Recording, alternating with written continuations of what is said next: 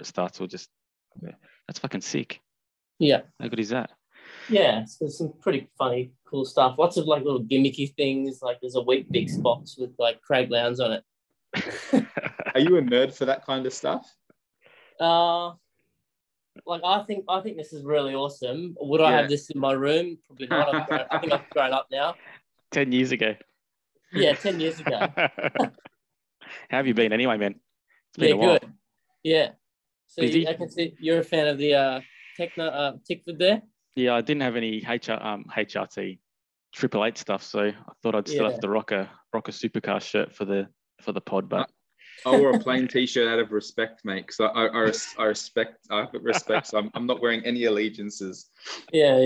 You know, I'm professional. Yeah, that's right. Please, I'm the one that wrote all the questions, mate. How long have you guys been doing the podcast for? Literally since the Russian Grand Prix last year.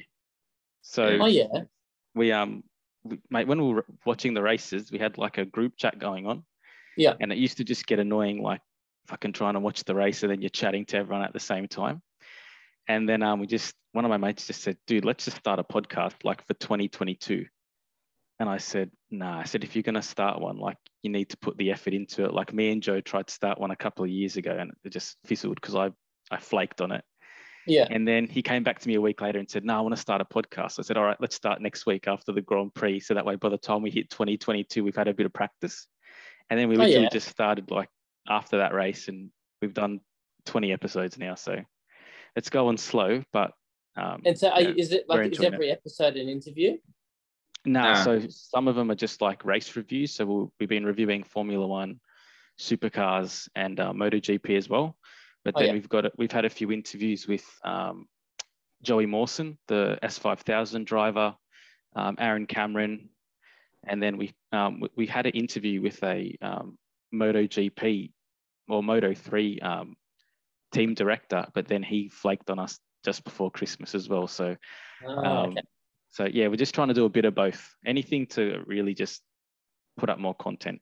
Okay, that's pretty. And is that like that you're trying to aim for that? Is that going to be like a full-time thing for you guys, or is this it's obviously just a side hustle? And yeah, we just like it. Like we're spending money on it. To be honest with you, just like to get like people aware of it. Like the other bloke that is part of it, my mate from work, he has ambitions of making it like a full-time thing, but I don't know. The reality is you're gonna have to work pretty hard for it, and we just like doing it because we talk anyway. Yeah, exactly. It might not be for another 5 years or something before you get the fan base. At least. You know what I mean? Like, Mate, you might have Jamie Whincup a job by the time we make some money on this podcast. So yeah, like we don't have really any expectations, to be honest with you. We just enjoy it. We like putting it up. And that's the right way to go about it, isn't it? Yeah, I think so. And it's been working so far. Yeah, okay. So let's jump into it because we don't want to waste too much of your time. Okay. But Mr. James Xiberras, Junior Design Engineer for 888 Engineering. Yeah. And I'm going to come back to that point in a second, but just to begin with, like let's start from the very beginning. What's your story with supercars? I mean, how long you've been interested? How did you get into that position? How did you get, really incorporated with the most productive company in the sport and in its history? Do you want the long story or the short story? Give us the long story if you've got time. Oh, okay. Like I've always kind of liked motorsport, like, watching Bathurst, and I was always a big HRT fan, like the Mark Scaife car, like the Golden Child, that sort of thing. Like that was like on my wall as a kid. So I've always fancied it, but I actually didn't think that there was so much involved in it, to be honest. So I, in high school, I liked maths and physics. So I kind of put those two together and worked out that engineering is a good career where you're utilizing those two fields. So I started doing engineering, and I didn't really have any interest I didn't know what I wanted to do within engineering. So I started with mechanical. But then as I got towards like my third year, I was like, okay, I need to start getting work experience and that sort of thing. And I didn't really have any specific interest. Like I used to apply for internships at SpaceX, for example, but they wouldn't allow that because you have to have at least a citizenship or some sort of citizenship or something like that. But you went stateside, didn't you, for a little bit?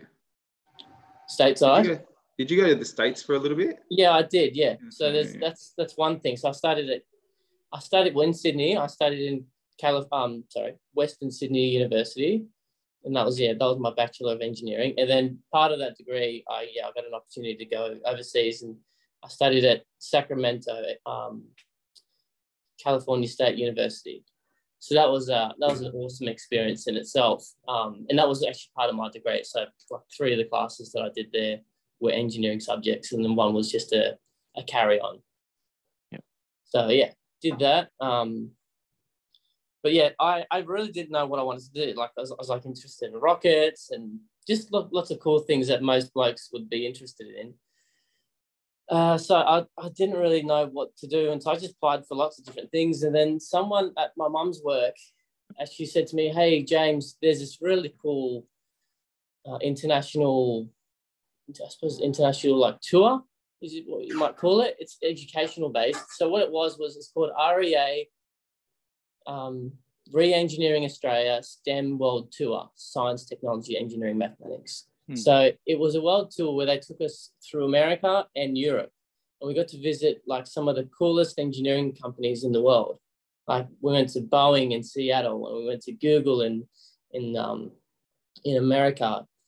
We went to Detroit and saw the Ford factories there. We went to the UK and saw Williams F1. So it was like a tour where we got to see like some pretty cool like aviation, motorsports, manufacturing, software, like just as an engineer, like this is ridiculous. And I couldn't believe that I snagged up that opportunity. It was like a crash course for what you can do with your degree kind of thing. Yeah, so you know how you've got like at high school the career day or whatever, you go to university and you can like there's all the little stalls. Well, this is like the big version of that. Yeah. World's most expensive career day. Yeah, it was probably about, I don't know, it's pretty expensive. I think it was like, it was in the thousands. Like it could have been between 5,000 and 10,000 for the whole trip. Yeah. But luckily, I got my university to pay for half of it because it was education. So it was considered as educational traveling. So I really took advantage of that, and then went and did it. And so that was while I was studying, and I walked into Williams F1. I actually got to meet Frank William too before he passed. So I saw him there as we were just walking around the campus, and he was just standing there with some guy, and I looked over and I was like, "Oh, dude, that's him. Like that's Frank William." And no one else noticed. And then mate, he wasn't standing there; he was sitting there. Yeah, he was sitting there. Sorry. And then I looked over and I was like, I've got to take up this opportunity. I just ran over to him, and I thought I was some sort of like terrorist. God, what the hell is this kid gonna do? Huh? And so the guy like standing next to him sort of like tensed up a little bit, but I was just like, shook his hand. I was like, look, I just wanted to say hello, and it's lovely to meet you, and whatever. I just appreciate what he's done. But yeah, that day there was probably the turning point for me, because I walked into like the factory and what they do there, and I was like, yeah, this is what I want to do now. Like I set my eyes on motorsport, and particularly F1, but at the same time I was open to anything. So that was like, from then on, it was like I started applying for jobs in F1, and I did actually also apply for like a work experience here at AAA. But that was also like, at the time they just didn't do anything, so I kind of just got rejected. Like, yeah, sorry, we don't do anything like work experience wise or whatever. And I think that's just because they probably get like hundreds of applications of people inquiring, can I do work experience? Like I remember like throughout the time that I've been here, I've had like a few people that I've ran into where they've come up the stairs and handed in their resume and said, "Oh, could you pass this along?" So I really admire that, because they're just putting themselves out there, because they're the ones that are going to stand out. But yeah, it's quite it's like a congested field. A lot of people very niche, that's for sure. Yeah, that's right. And it's it's an industry where you really got to either already be involved in it or know someone. Yeah. To some degree. You know, you got to be... Sorry, keep going, man. That's all right. Yeah, you got to be either doing something in a different field and have some sort of experience, or just be lucky enough to be friends with someone, or word of mouth, or just the right opportunity that might be presented to you. Like, you might be able to get through the front door if there's something and you happen to tick all the boxes. But I think most of the time it's through word of mouth and connections and that sort of thing.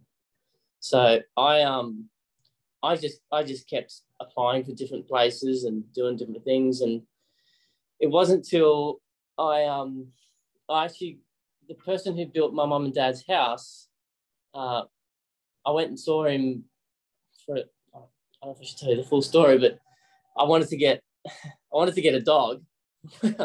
And mum was like, well, we need to get a front gate. So I designed a front gate for our house, because it's been like 3 years in this new house and we didn't have a front gate. So I was like, well, all right, I'll design a gate and then we'll get it built. So I went to the builder and said, look, have you got any people that can contract and build this gate? And then the builder, he's a really interesting character. He didn't have any interest in what I had to show him. He was just wanted to chat with me and just see how I am. He's like, what are you doing? You know, I was like, oh, I'm doing, you know, engineering and stuff. And he goes, what do you want to get to? I was like, oh, I like motorsport. He goes, oh, okay. And then he just said to me, oh, would supercars help you? I said, oh, yeah. Why do you ask? And he goes, oh, Annie, my secretary, she's cousins with David Couchy. And I was like, oh, get F. It's off. Like, are you serious? Yeah. And I was like, oh, what? So then I was like, oh, okay. I had like these little business cards I used to hand out. I actually made them for that Europe trip. So I just figured, like, you know, if I'm going around to all these companies, I made this like stainless steel like business cards that had my name on it and email and LinkedIn and all that sort of stuff, just to like get them to remember me. So I gave her like a handful of those and said, oh, just pass this along and give him my contact number or whatever. I'd love to have a chat with him. She's like, yeah. So she spoke to his father, and then he obviously spoke to him, and then I had his number, gave him a call, and we just stayed in contact for about quite a while. It was months that we just stayed in contact, trying to sort of work out, because he was like, yeah, we can try and do something. And it just took, you know, a lot of persistence. And at one point I was like, oh, I don't think this is going to work out, because I was just trying to get some work experience or just get something to, like, you know, get my foot in the door. Just a foot in the door, yeah. Yeah, anything. But luckily, so my dad, obviously, I don't know if you guys know, he does Top Fuel drag racing. Definitely know now. Yeah. Probably know now because he's a bit more well known in this world. So I think we were testing one weekend, and so I just texted Couchy and said, look, like, I'm going to be up here in Queensland, like, let me know if we can meet up or something. And he goes, yeah, all right. So let me know what days. So I texted him, these are the days. You know, Sunday afternoon, I'm free all Sunday afternoon if I can swing. I think it was Monday.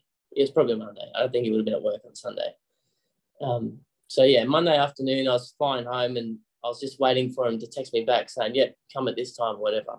So Monday afternoon rolls around and it's getting pretty close to departure. And I was like, look, I'll delay the flight, I'll change the flight, whatever, like, just let me know. And I was still waiting for him and I didn't find out. So I was like, oh, gosh. Are you serious? So I got on the plane and flew back down to Sydney. Actually, no, scratch that. It was in the morning, not the afternoon. Yeah. So I get to Sydney, and then I turn my phone back on and he texts me going, hey, mate, are you still around? Like, when do you want to come around to the shop? And I was like, you're kidding me. Like, you couldn't have done this like yesterday when I texted you.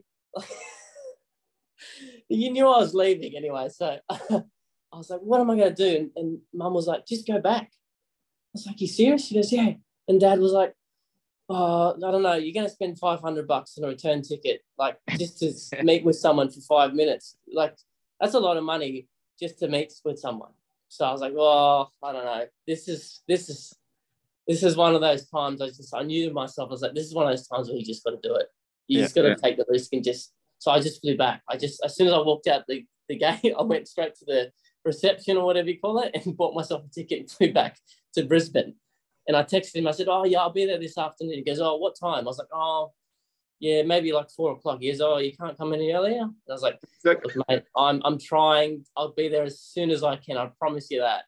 Because I didn't tell him that I was. You flew back. Yeah, no, I didn't want to tell him because I didn't want him to go, "Oh, yeah, we'll schedule it for another time." Yeah. Because then another time will be like another 3 months later. So I was like, "No, it's got to be now. Let's just do it." When did you tell him? I told him probably about a year or so, a couple of years later when I actually was working here. So they had no idea that I did that. Yeah. So I just turned up and had my backpack on and just pretended like I'd been up here the whole time. Not that I've been on planes for half the day. Yeah. That's awesome. And then how long till you got the job? Well, so that wasn't even like an interview or anything. That was just like to see like a tour of the place. Yeah. So I saw the place and I walked in the building. I was like, oh my God. Like you walk in the front door and up the stairs and there's just trophies everywhere. Like it's unbelievable. It should be a crime because they've stolen all the trophies from everyone else or something. There's that many trophies. Yeah, I was just blown away. I was just like, this is the coolest place I've probably seen in Australia, like at least, you know. Yeah. And so I was like, right, that's it. Like I'm getting a job here. I got whatever I have to do.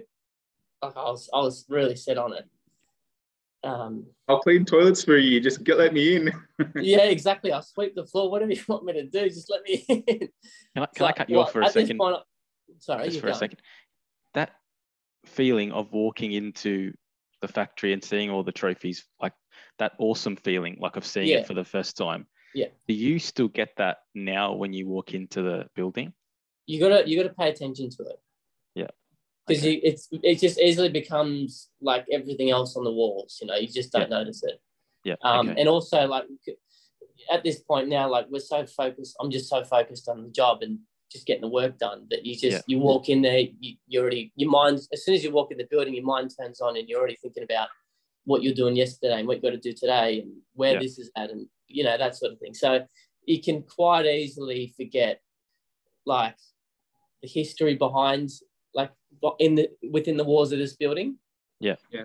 And also just like the magnitude of like, you know, what we do here and sometimes you got to remember like my reaction back then because it can quite easily like you sort of forget that appreciation or that gratitude or whatever it might be, you know, I'm trying to say here.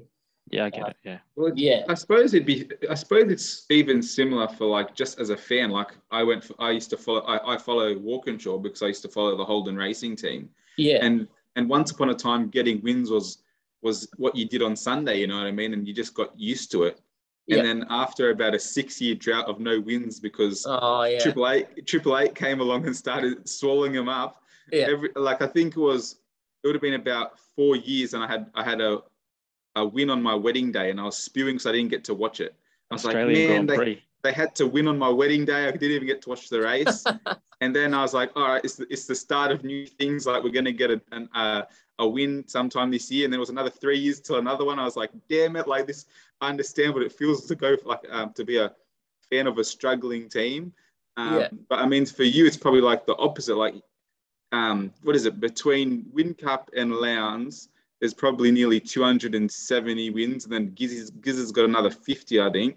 But we got 300 and something wins. Yeah, I was there for the 300th win, I'm pretty sure. Yeah. I can't remember. Yeah, but yeah, the numbers are staggering. Like, but I mean, like, for like that's like your bread and butter. Like, if you're not winning, like if Triple Eight as a team isn't winning, like something's not right. Like, winning is their norm. You know what I mean? Yeah. That's what they've set themselves. Yeah, and it's pretty remarkable that they've been able to just maintain that for so long too. Like, because everyone goes through changes in staff and drivers and you know, different eras of like car manufacturers and that sort of thing, and to be still dominant throughout, you know, the last decade of racing, it's pretty impressive.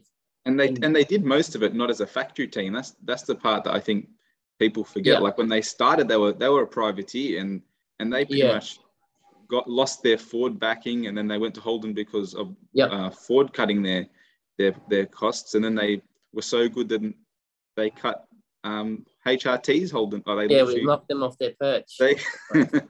Well, they were doing nothing, mate. They won a Sandown and they were good at Bathurst and Clipsal every year, and that was about it. Yeah. So why wouldn't you give it to AAA? Yeah. Also, too, I think, like, especially our engineering capabilities, that's, like, over the years, that's stepped up massively. And so especially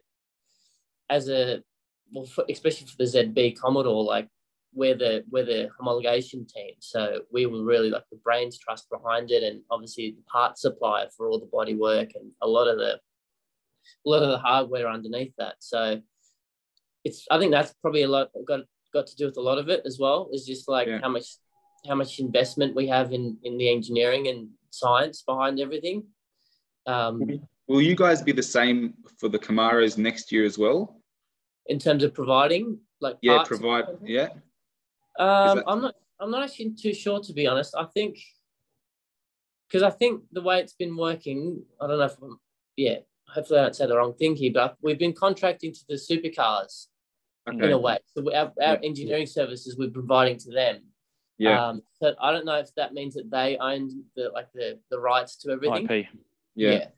Is it am I right to say that even your is it your engine builder that's doing all the Chevy engines now, just like the Mustangs is all with Tech, is it? Dick Johnson's engine builder? Is it like? Yes, that's right. So we work with KRE Race Engineering, so then they work with Haltech. Is it Haltech? What did you say? Is it Haltech? I think that might be it. Or is it Mostech, maybe one of them. Mostech. Yeah, Mostech. Mostech Racing. He will be, like, KRE will be the supplier for all of there'll be only two suppliers, one for Ford, one for Holden.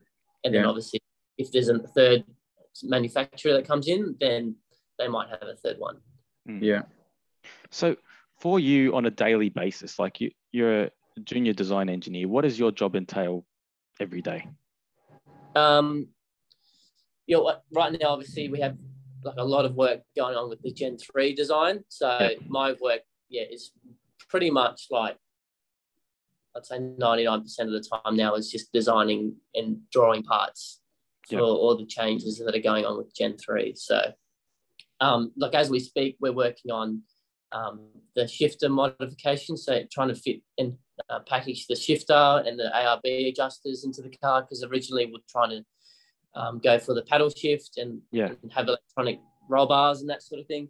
So, as a vote by supercars and the board and the committee and fans' response and that sort of thing, they decided to change that, and they said, look, we want to stick with this classic stick shift, and so we've got to like adjust everything and move everything around and make new parts, and it's a big process. So we're redesigning that, we're adjusting things to make sure that ergonomics are correct in the car, so that means adjusting the chassis, and it's all like tight deadlines because we still need to make sure that we test this prototype continually, like once we make all these changes, and then also start producing cars for next year.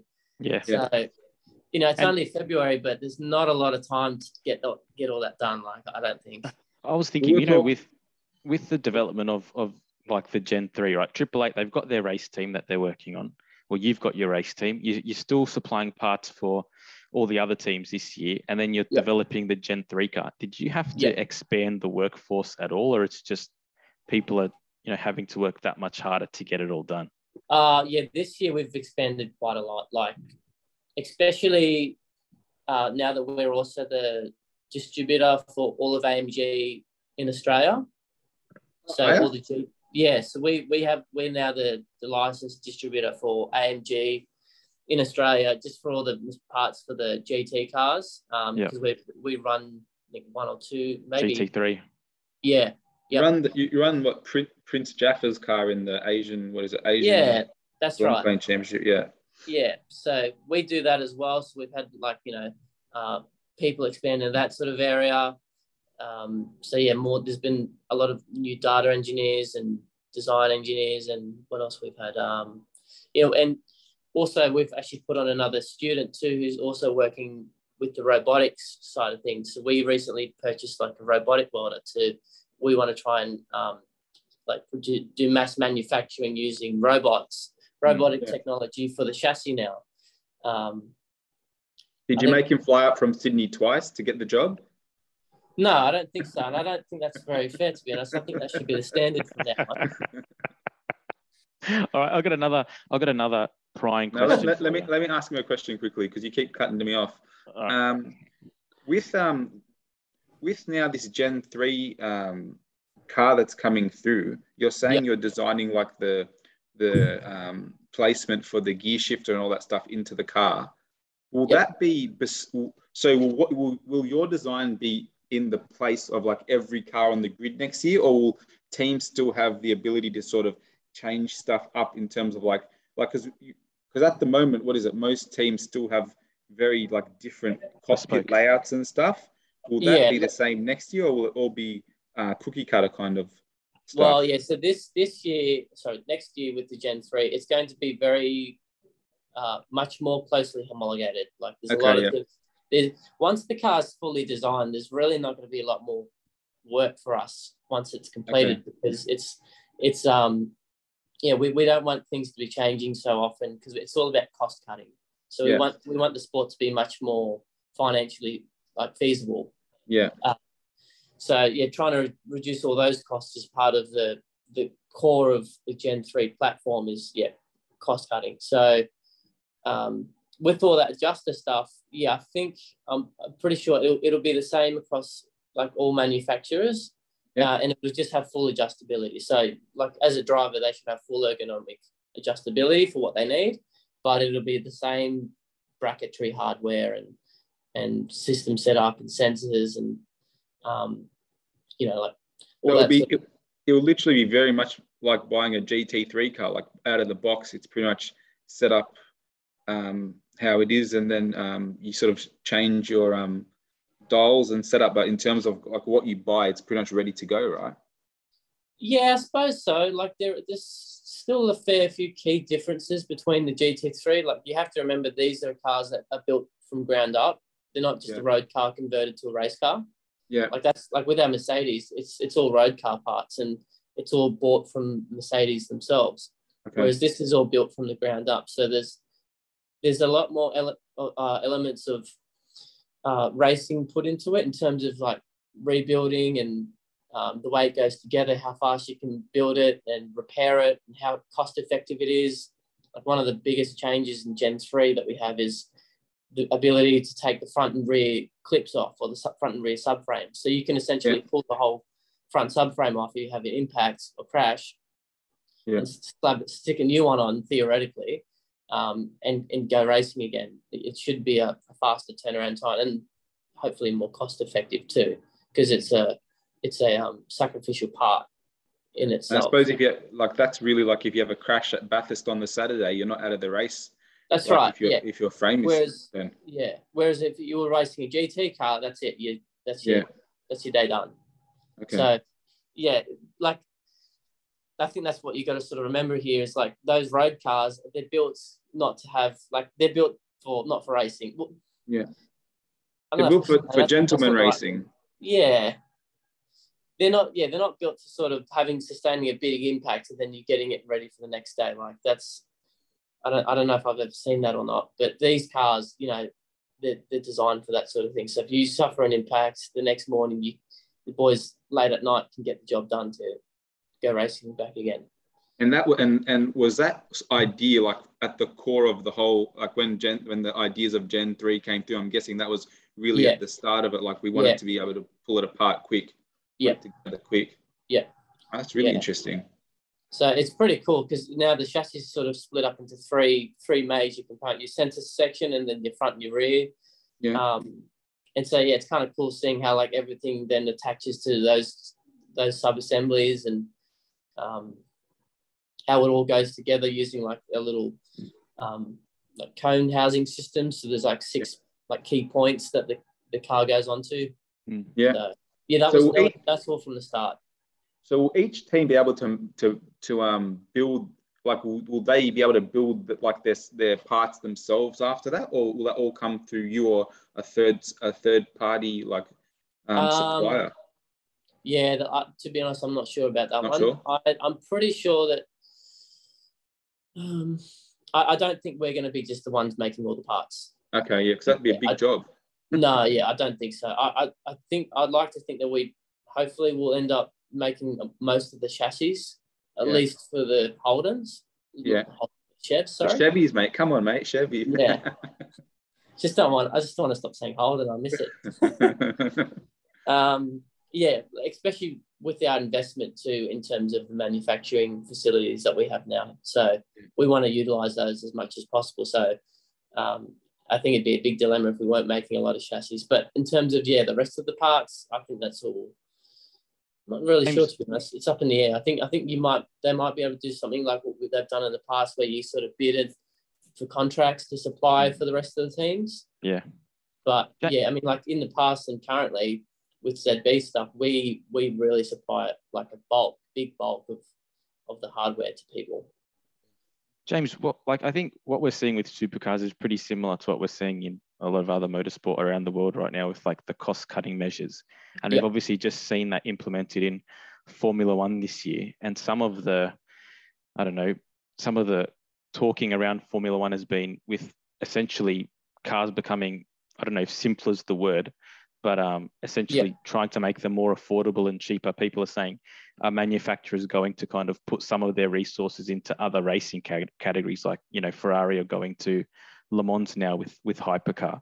With supercars kind of taking a similar approach and the cost-cutting measures, will there be most likely a reallocation of staff potentially to other projects, just because, the technology is getting simpler and it's kind of becoming a little bit less bespoke?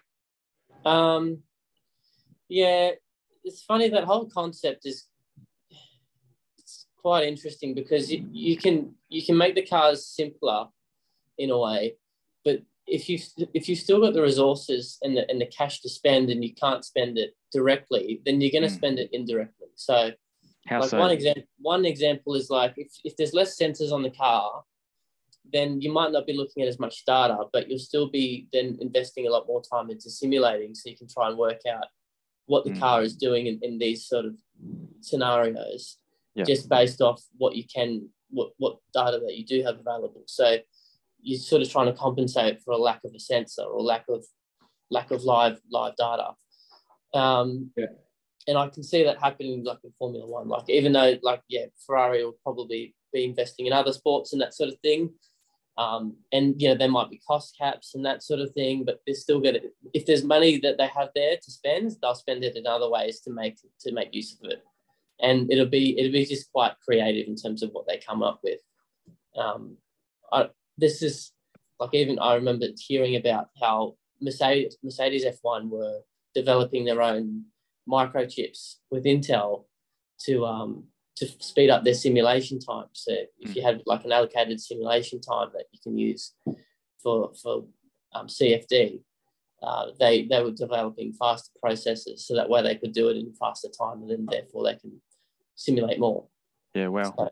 So like just money spent in different ways, but for the same things. And also like they'll just be sneaky in terms of like spending it on other categories, and then testing, using that opportunity as an opportunity to test new components and uprights and sensors and whatever else. So that'll, you sort of see. I think those, I suppose for us, we will still retain like probably the same amount of staff. It'll just be working on, like you said, probably different projects, especially for like designing. Like I said before, once Gen 3 gets designed, we're going to have to start working on other things for me to keep a job. Yeah. Like I'm going to need to keep designing something, because that's what I want to do. Yeah. So there's different avenues that are in the pipe works at the moment. I'm probably not allowed to talk about it, but we're going to be trying to utilize all the new hardware that we have and manufacture things. So you need another COVID outbreak so you can make some more respirators. Yeah, more ventilators and that sort of thing. One thing I thought was I really liked with Triple Eight was, even when they like you guys designed that whole V6 engine for the supercars a couple of years back, and even though Yeah, even though it was never used, like I really love that.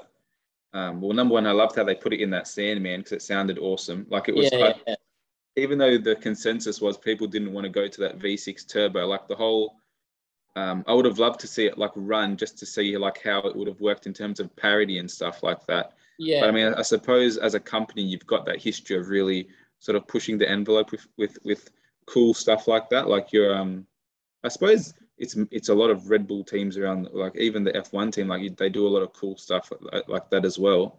Yeah. So I definitely think you guys will find something. I'm sure there's stuff in the pipeline really that you know about that you can't talk about anyway. Yeah, and we're going to have to do that. Like, to be honest, like you have to, as a business, like this is beside motorsport put aside, any business has to keep chasing up new work and you're trying new things and continuing to develop. Like if you just stick to the one product and that's all you do, and you quickly get eaten up by the competition and that sort of thing. So as an engineering company and selling products, we will just continue to make other things and to just push the boundaries of what we can do here and what we can make. I even read this week that the new owners of Williams said that Williams is now more of an engineering company than it is an F1 team. Which I thought was really interesting.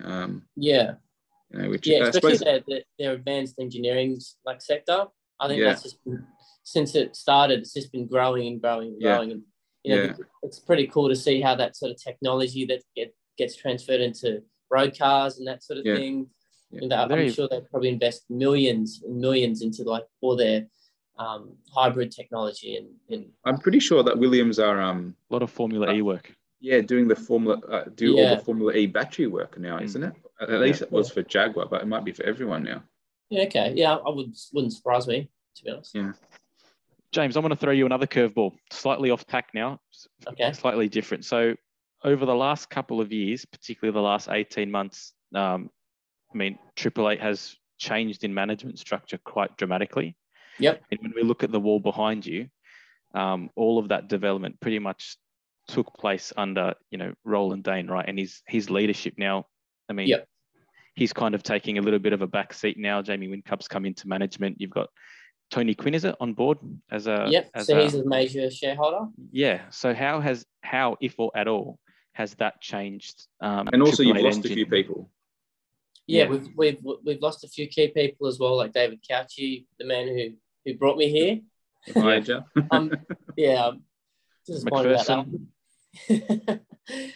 He's departed.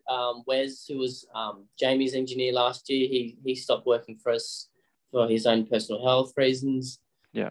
We've had there's been quite a few big shifts in structure and management and that sort of thing. With regards to Roland, like don't doubt him. He's still in the background, believe it or not, and I've seen him around. So he's still keeping a close eye on the company, and I would too. Like, regardless of if you're going to retire or not, this is his baby, and he's raised it to what it is today. And I'm sure he's going to want to keep an overwatch and come in and provide advice and that sort of thing. And there hasn't, in terms of like changes for work here, things haven't been drastically changed at the moment. I think Jamie's approach is to, for the first year or so, just keep the business rolling as it is. If it's not broke, don't fix it, sort of thing.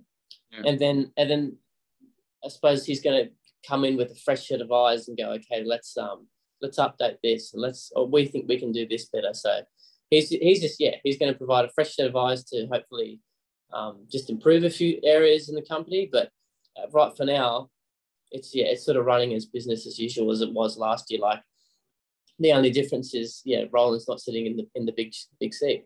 Do you know what actually excites me? For the odd occasion when Roland wasn't at the race meeting, there used to be hiccups that used to occur at times, like when the headmaster was away. So that was a good chance for all the other teams to kind of catch a break every now and then. So I'm hoping that in 2022 it comes a little bit more of a common thing. But we'll see what happens. I'm excited for this season. Especially like with Walkinshaw stepping up the way that they have. Cameron Waters, he's just doing brilliantly at the moment. Like there's so much competition going on. It's going to be really, really good racing, I think. Yeah, I think it's like just quickly, does that does that what you just said motivate you guys to get to work like after a weekend like that, knowing that you have like teams like Walkinshaw sort of finally woken up from their slumber, and even like teams like Erebus who last year sort of took a massive step up, even though they had 2 rookie drivers. Like, does that? I mean, I suppose you guys are professionals and you're coming to work do your job no matter what. But does that just sort of give you a bit more sort of it's more personal? I don't know.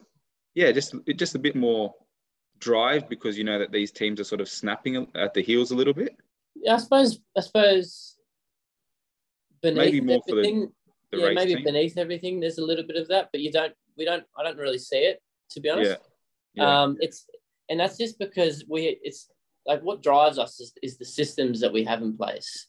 Yeah. So like regardless of if you've won and you got first and second in the race or you came last, our approach to like analyzing and deconstructing the race and who did what happened when and why this worked or why this didn't work happens regardless. So I think that's part of like Triple Eight's success is their systems and how they go about sort of reviewing things and like then trying to work out what happened.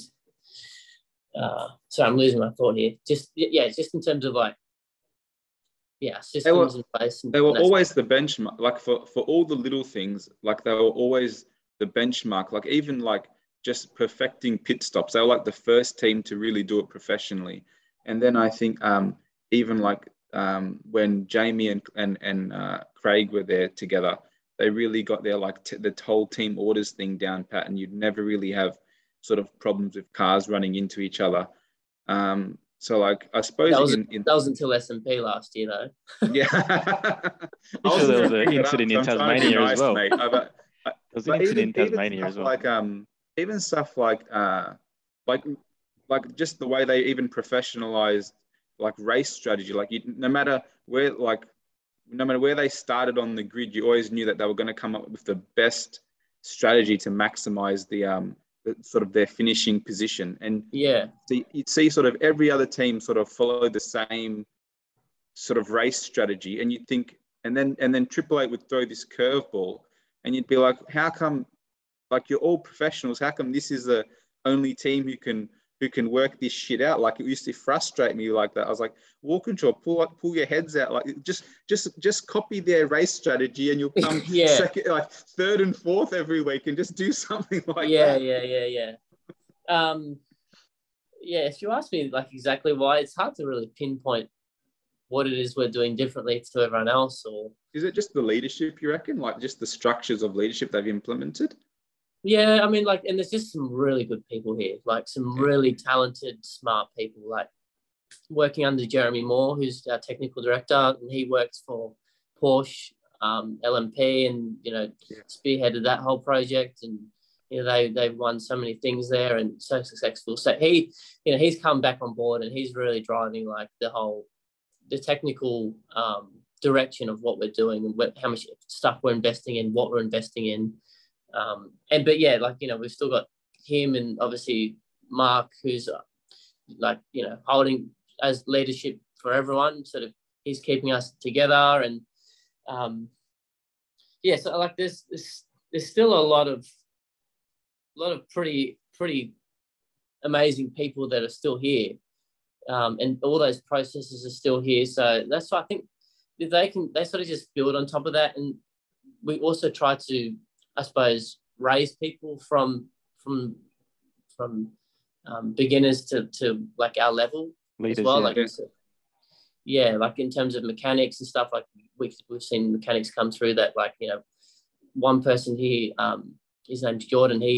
When he first stepped in, he had never worked on a race car at all in his life, and now he's the number one mechanic for Brock's car, Brock Feeney's car. So we sort of we really try to invest in bringing up like staff to the Triple Eight way, I suppose, and I think that sort of really helps fuse like a certain culture and DNA to everyone.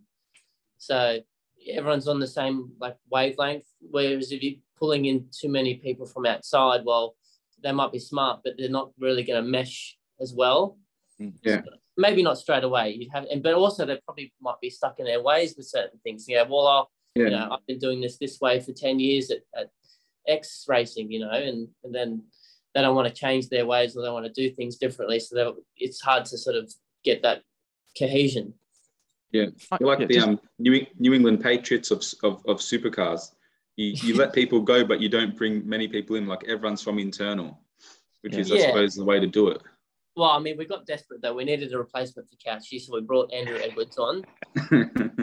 Yeah, some things just need to happen quickly. So and we've promoted within as well, like Martin Short. He's now race engineering with Brock again, and that's really cool to see because they've started out as Super 2 and hold on, I'm just gonna. Yeah, they started out as Super 2 and then, he was race engineering with him and now they've both stepped themselves up to the top role. So I just think that's really kind of cool that how they've managed to sort of fuse that relationship and just bring it upwards.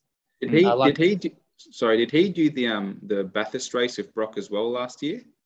Yes. Yeah, okay. Yeah. I was so impressed with that whole weekend that he put together. Whenever a rookie comes in, I'm always like, I don't know if it's skeptical is the right word, but you're always like waiting to see. I think especially because I'd seen so much of like the hype around Fullwood when he came into Walk Control, and then it didn't really pan out for reasons. So I was sort of like, we've seen so many drivers come in who are great in Super 2s, and is it just because he's in Triple 8 gear with that professionalism? But my gosh, when I saw him at Bathurst, like, no, this kid's for real. Yeah. He was so poised, and I was so disappointed to see him sort of bin it right at the end. But that even that's such an awesome learning curve for him. So get that out of the way in your wildcard entry, because you'll learn so much for next year when you're in the main game. Yeah, you're babbling again. I'm not interviewing you. Let's finish on this good question. Sorry. All he does is, I'm listening to him. He's babbling all the time. Just a babbler, bro. Serial babbler. Hey, we're both babblers. I'm going to babble a lot. Yeah, but we're interviewing you. I've got a question for you. This is a good way to finish. I mean, you've given us a lot of your time, but you started off by talking about your journey to obviously Triple 8 and to supercars. But now at this stage in your life, etc., what are your ambitions moving forward, whether it be within the company, within the sport, or even do you have potentially eyes looking elsewhere in the future, back to Formula One or something like that?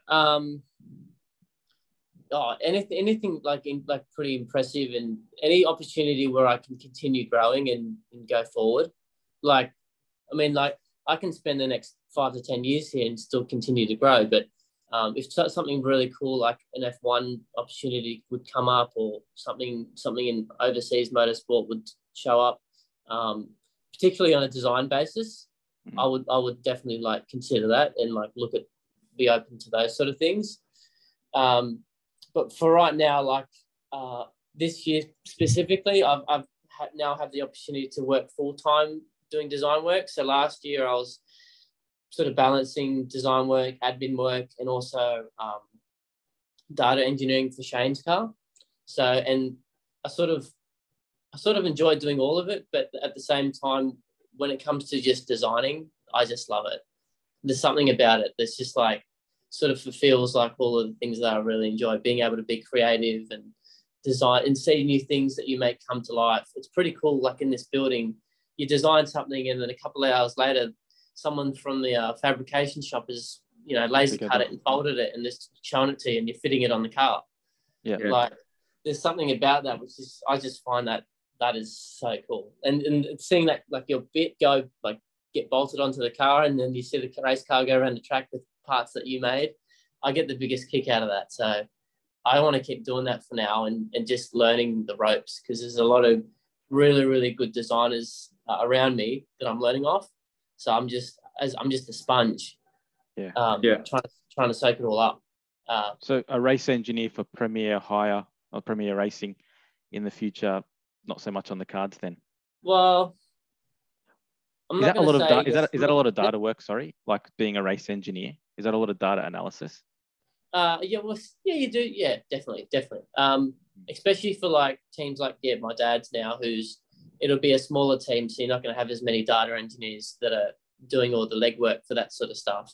Yeah, gotcha. So if you were a race engineer, you'd probably be doing a fair chunk of data engineering as well, just in terms of analysis and post-race, analysis and that sort of thing. Yeah. I'm not going to write it off, because I still really did like doing like the data stuff too, but it was, at the time, it was too much to try and do it all. And as a beginner, like doing it, I just found look, I don't want to be the jack of all trades here. I'd like to just really have like something I'm quite specialized in, and then expand and continue to try other things. So could happen, especially because it's my dad's team as well. I'm always going to have like soft spot for it, and secretly want them to do really, really well. And I mean, like anyone would, like if it's your own dad who's spearheading it. So I'd like to think that maybe that could happen, but at the same time, I can also see myself leaving motorsport and also like exploring other engineering avenues as well. Yeah. Yeah. And that's what I like about engineering too. Like, you saw how we built the ventilator. You're not pigeonholed.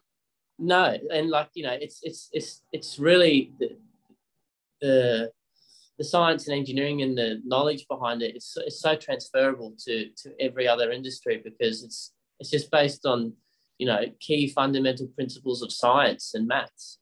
Yeah. So that's why it's really cool, like how we sort of did show the role of we can also do this. At the core of it, we're an engineering company. We're not a racing company.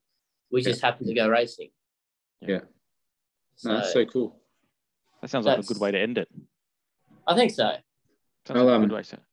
We'll clip that, and you can send it to all these career days when kids are asking what they want to do. You'll be like, become an engineer, build race cars and ventilators. Yeah.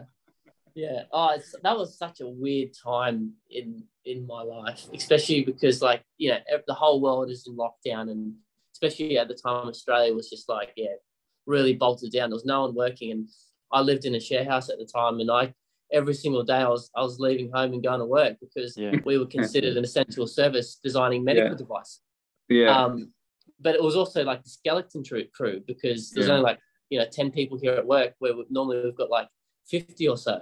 Yeah. So it just felt so weird it was just, the world was quiet and asleep sort of thing. And we're still ticking away. But I don't know. How many ventilators did you sell? Or was that just a hoax to get people to think you're making ventilators, but you're still working on developing the car? They made one ventilator. I can show you them if you want me to. No, it's all right. It's what I mean. We believe you. I'm being a dickhead. But James, mate, thanks so much for your time. That was really good. Really, really good. And it's, not easy staying back after work for another hour just to shoot this shit. So we really appreciate it, mate. No, all good. I appreciate that you guys, you thought I was worthy enough of your podcast. Mate, anyone's worthy of the podcast. That story of getting that job was worthy enough of any podcast, I reckon. Well, that's only half of it. You didn't even hear the rest of it. Well, we got to get you at the end of the year to finish the story then. Yeah, okay, all right. This will be James Xiberras part 1. Yeah, okay. Right. We'll do part 1, and then we'll do part 2 of where you hear the rest of it. You're in a season in. I was trying to move quick because Joseph said he's only got half an hour. You've got to get all your questions in. What has it been now? Has it been an hour? Oh, I think we've done an hour. Yeah. Oh, so I think part 2 will be James Xiberras season review, and we'll try to see if we can get Peter Xiberras on for a cameo season review, just to tell us how Subway and Coca-Cola performed for them in the whole season. Yeah, that'll be cool. We'll have maybe we could do father and son. Mate, he did it. They did a good job. Bring your dad to work day. Yeah. Anyway, that was awesome. He was here today, actually. Has he? This is a serious question. Has he looked to you for any advice, just with the development of the team and things like that, processes, structures? Yeah, that's probably there's probably been little. I think usually he just sort of tells me what's going on, and then I sort of just have a look. Like I just key in my own input about it. Yeah. Yeah, I think for him, he really just wants to find the right people, and so he would throw names at me of people that are looking for jobs that are in this like world, because it's quite a lot. Once you're sort of in this industry, you kind of know a lot of people. So he would sort of just throw names at me like, "What do you think of this person?" and "What do you think of that person?" Because it's for him, like for the last couple of weeks, it's just been like trying to get people. And people are sort of half interested, but they're also skeptical. Is this team going to be a bit of a flop? Is it going to be? Sorry to cut you off quickly. How much of the team is like ex-Team Sydney? Is there any ex-Team Sydney staff in there? Or very little. Yeah, very little. It was mostly a clean slate. Okay, but he retained a couple of people that were just he really really liked what they did and respected them, and they had, like, for example, the truck driver is still with us, and he's been with Techno since they started racing a decade ago. So there's still some people that are left, but it's really, I think he really wants to sort of in trying to get rid of the stigma that Techno had at the end of like their life. He wants to sort of wipe that away, and I think the people take those people away with it and start fresh. And just you start with a blank canvas. Well, I suppose as well, like there's a blueprint out there. Like you've seen like teams like Team 18 come in, and even like Erebus, and they come in and it's possible to do the great job. It's just like what you're saying, like you need to build that environment from the start and not sort of have it polluted by people's sort of ways of thinking already. I'm pretty sure that Erebus even did that, because I think they were based in Queensland years and years ago. And then so part of the way that they could sort of clean the slate is to relocate to Melbourne. Yeah. And is that why your dad moved? Like, is that part of the reason why they moved the operations to Queensland as well? Or is that more just to be close? He actually wanted to stay in Sydney. Oh, he really wanted to. And I think it would have been good if he could have, but look, to be honest, with every single other team being in Queensland and Melbourne, sorry, that's where all the people are. So you got to go where there's people, because it's too hard to find people in Sydney. He wasn't interested in Albury? I don't even know where that is, to be honest. That's where BJR has their headquarters. He must be beating Brad Jones Racing, mate. Come on. Oh, we're talking shit about other people's teams and not going to get other people on. You might end up getting them on their podcast one day. Yeah, I know. For the wrong reasons. And they were like, remember when you spoke to James about Aubrey? And they were like, we don't want to come on. Yeah. Oh, I'm not going to work with them now, will I? No, you gotta move overseas, mate. Anyway. See what happens. That was so good. Thanks so much for your time, James. That's all right. No, that was awesome. We'll have to tee up the review, part 2. Yeah, the review. We can do like a 2022 post review and the introduction of the Camaro, I suppose, at that point. I'd like to start at, how do you feel about Walkinshaw and Mostert winning the championship this year? But, Shut up, you dickhead. Thank you very much, James. That was really good. Okay. Thanks, buddy. Have a good night. Take care. You too. See you, dude. See ya.